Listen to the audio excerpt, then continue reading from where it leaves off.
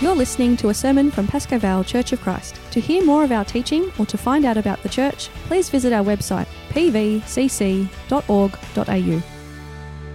Good morning, church. Thank you, Alvin, for the introduction. It is a great pleasure to join you in worship and to share God's word with you this morning. How about we pray and ask God for help? Lord, give us insight and understanding into your word. As your Spirit speaks to us this morning, also help us to understand your word clearly and apply them faithfully each day and every day. Amen.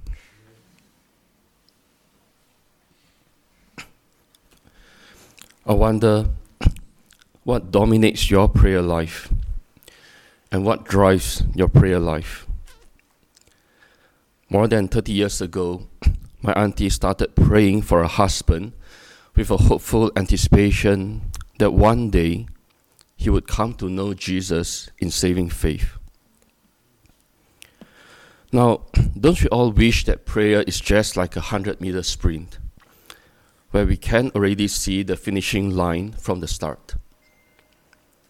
And haven't we all noticed how persistent prayer often feels like an ultra-distance marathon, where the end is nowhere in sight? With heavy legs and exhausted body, plodding along, struggling, doubting, questioning, sometimes thinking we are getting somewhere, yet oftentimes feeling like we are getting nowhere. And with the passing of days and weeks and months and years, the hopeful anticipation dwindles. And Jesus knows how hard it is for his people to be praying and not lose heart. As we follow Jesus on his final journey to Jerusalem, Jesus painted a dramatic picture to his disciples. For as the lightning flashes and lights up the sky from one side to the other, so will the Son of Man be in his day. Jesus is speaking here about the day of his return, when the kingdom of this world has become the kingdom of our Lord and of his Christ, and he shall reign forever and ever. And until that day, Jesus taught his disciples they ought always to pray and not lose heart. If persistent prayer matters to Jesus and his disciples 2,000 years ago, so persistent prayer also matters to Jesus and his disciples today.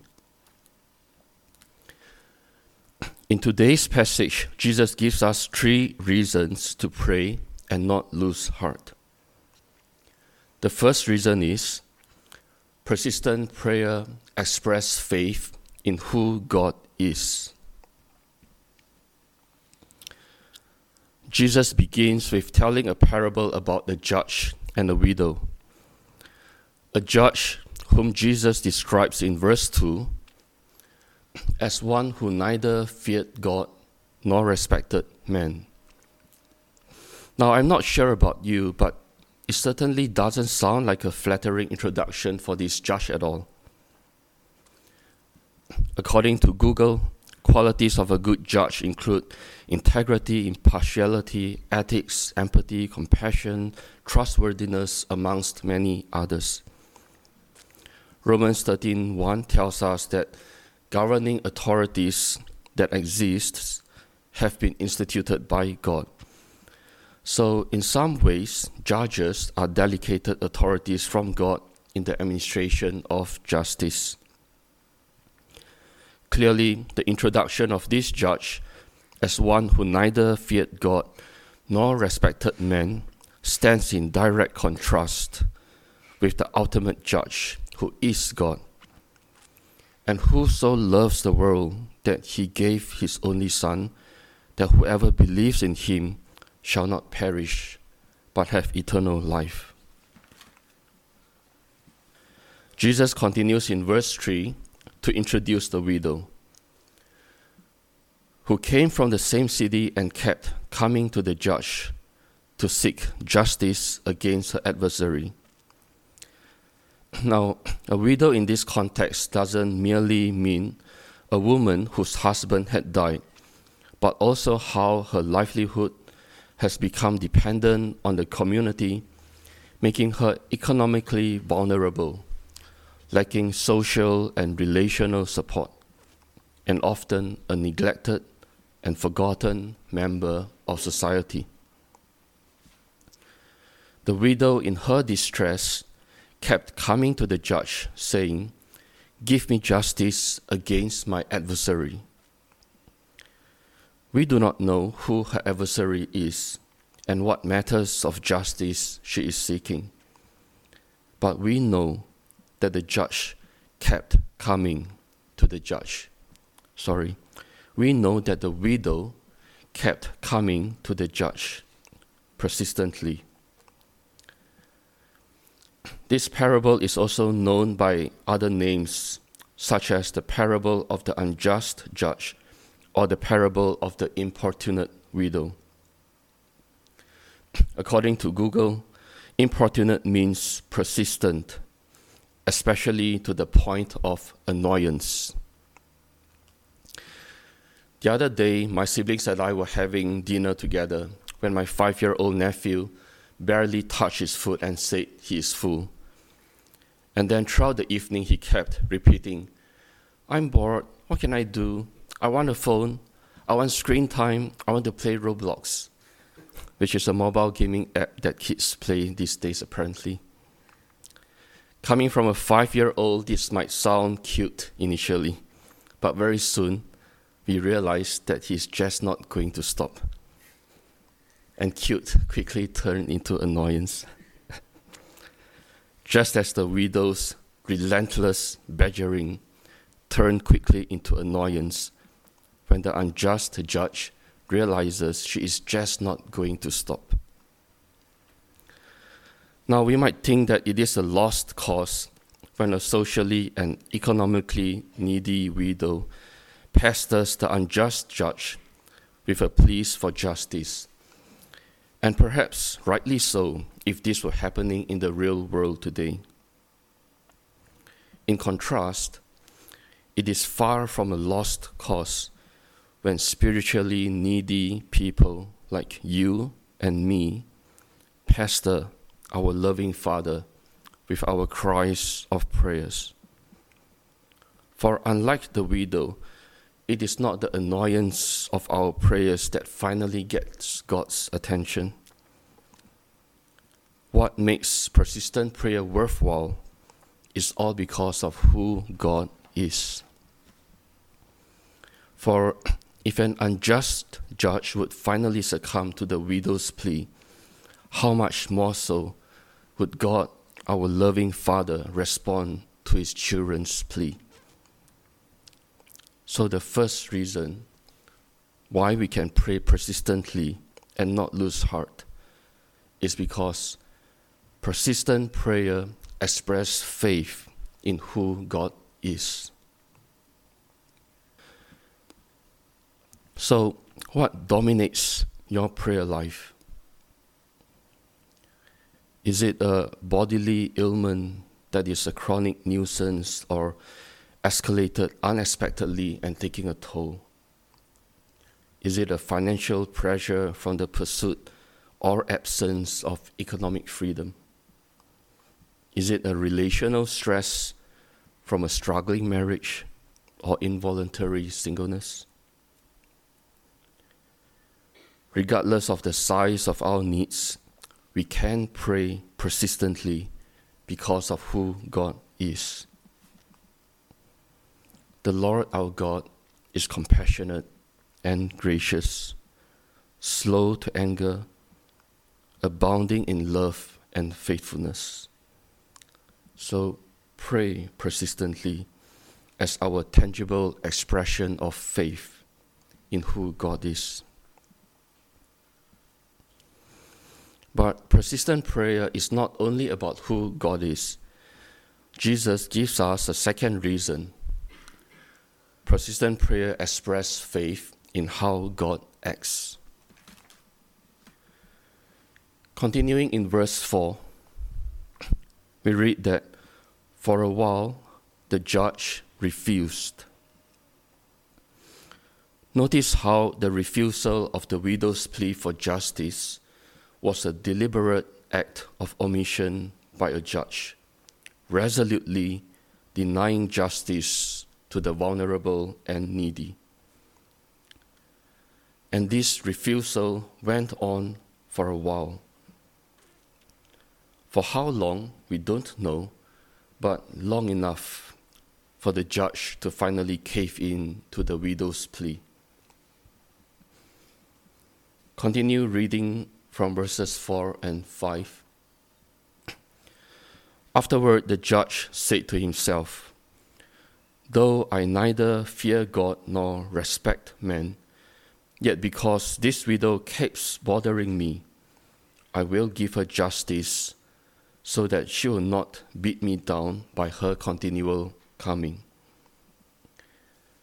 In other words, it was neither a stroke of kindness nor compassion nor empathy that moved the judge to action. For by the judge's own confession, he neither feared God nor respected man. Rather, it seems to be out of desperation to escape the widows bothering him and out of self-preservation to escape the widows beating him down by her continual coming that compelled the judge to cave in to the widow's plea for justice. He has zero interest whatsoever in the welfare of the widow. On the other hand, absolute interest for his own well-being. Did you hear that? Did you hear what the unrighteous judge says? And how different it is when we pray and God acts.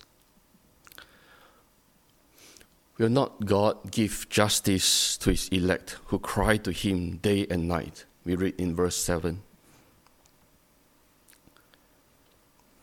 For whenever God's people pray, oftentimes with words, sometimes with tears and silence doing the talking, God always hears and accepts and answers our prayers.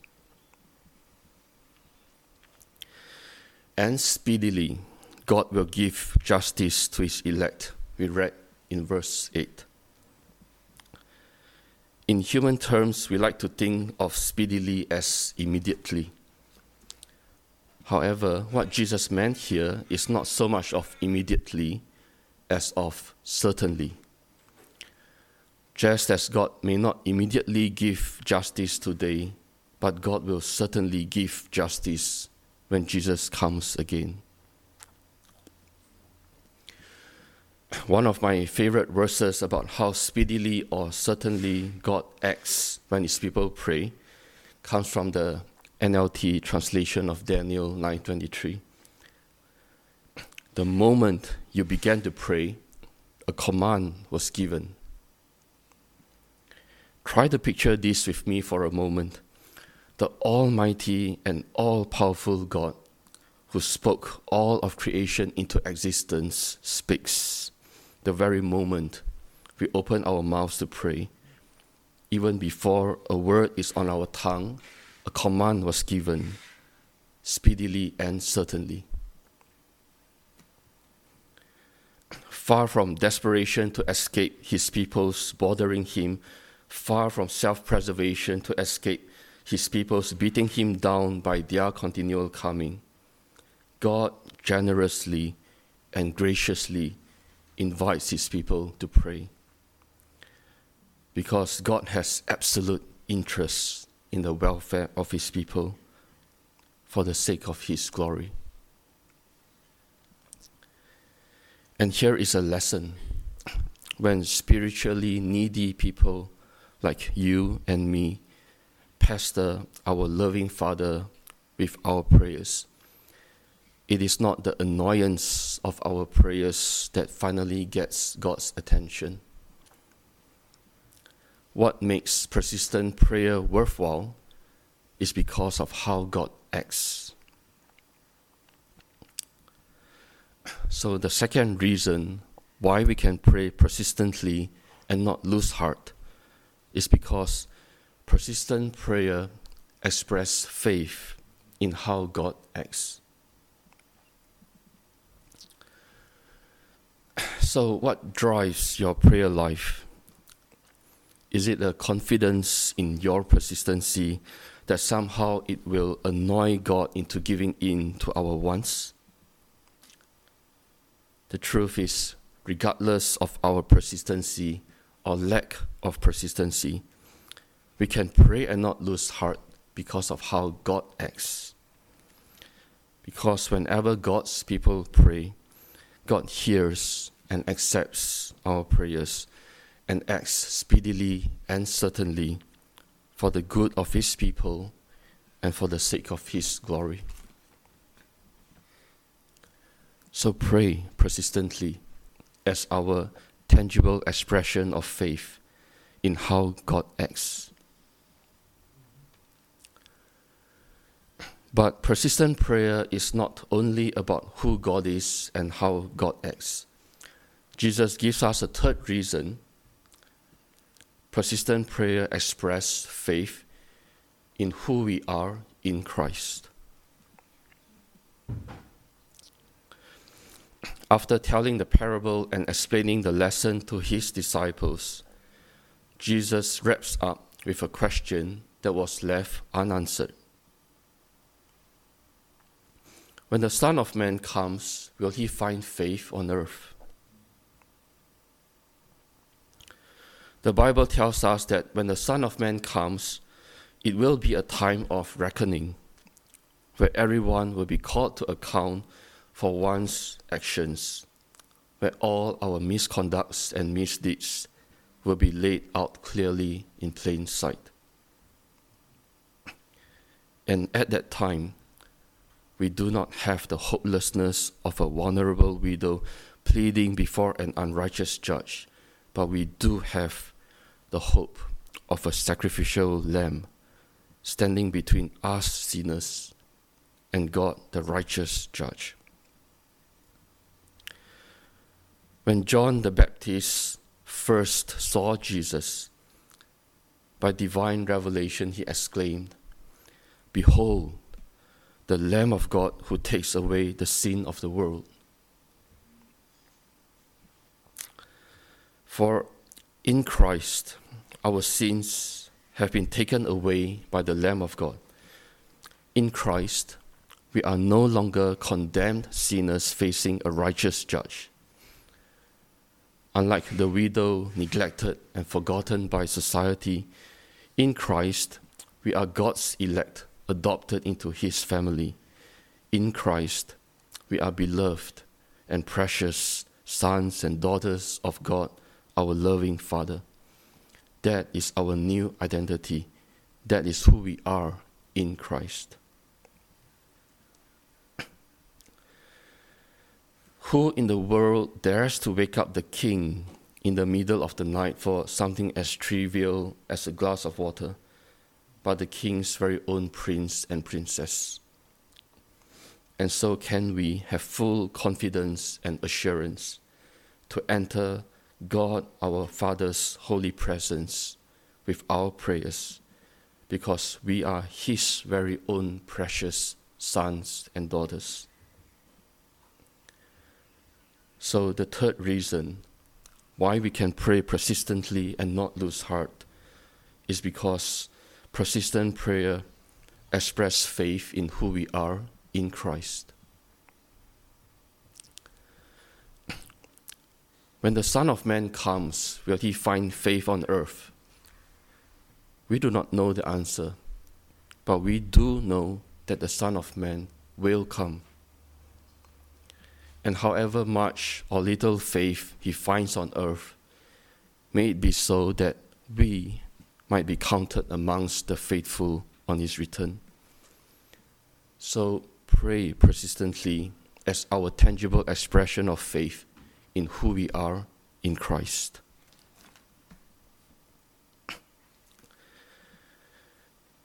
Coming back to my auntie who prayed for her husband's salvation, decades of persistent prayer finally led to my uncle's conversion. And that is most certainly not a 100-meter sprint, but more like an ultra-distance marathon filled with struggles, doubts, and questions along the way.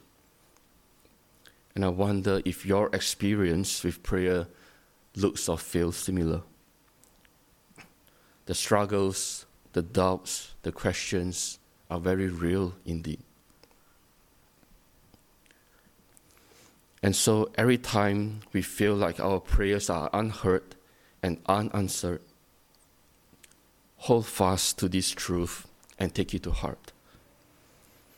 Our compassionate and gracious God not only hears our prayers, but also acts speedily and certainly for our good and His glory, because we are His very own precious sons and daughters. And He will give justice to His elect speedily, if not in this day, then certainly in the days of the Son of Man when Jesus returns. So what dominates your prayer life in this season? What drives your prayer life in this season?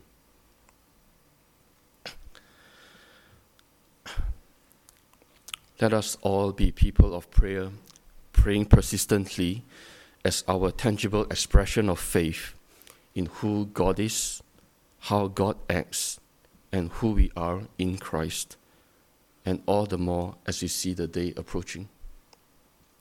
How about we pray?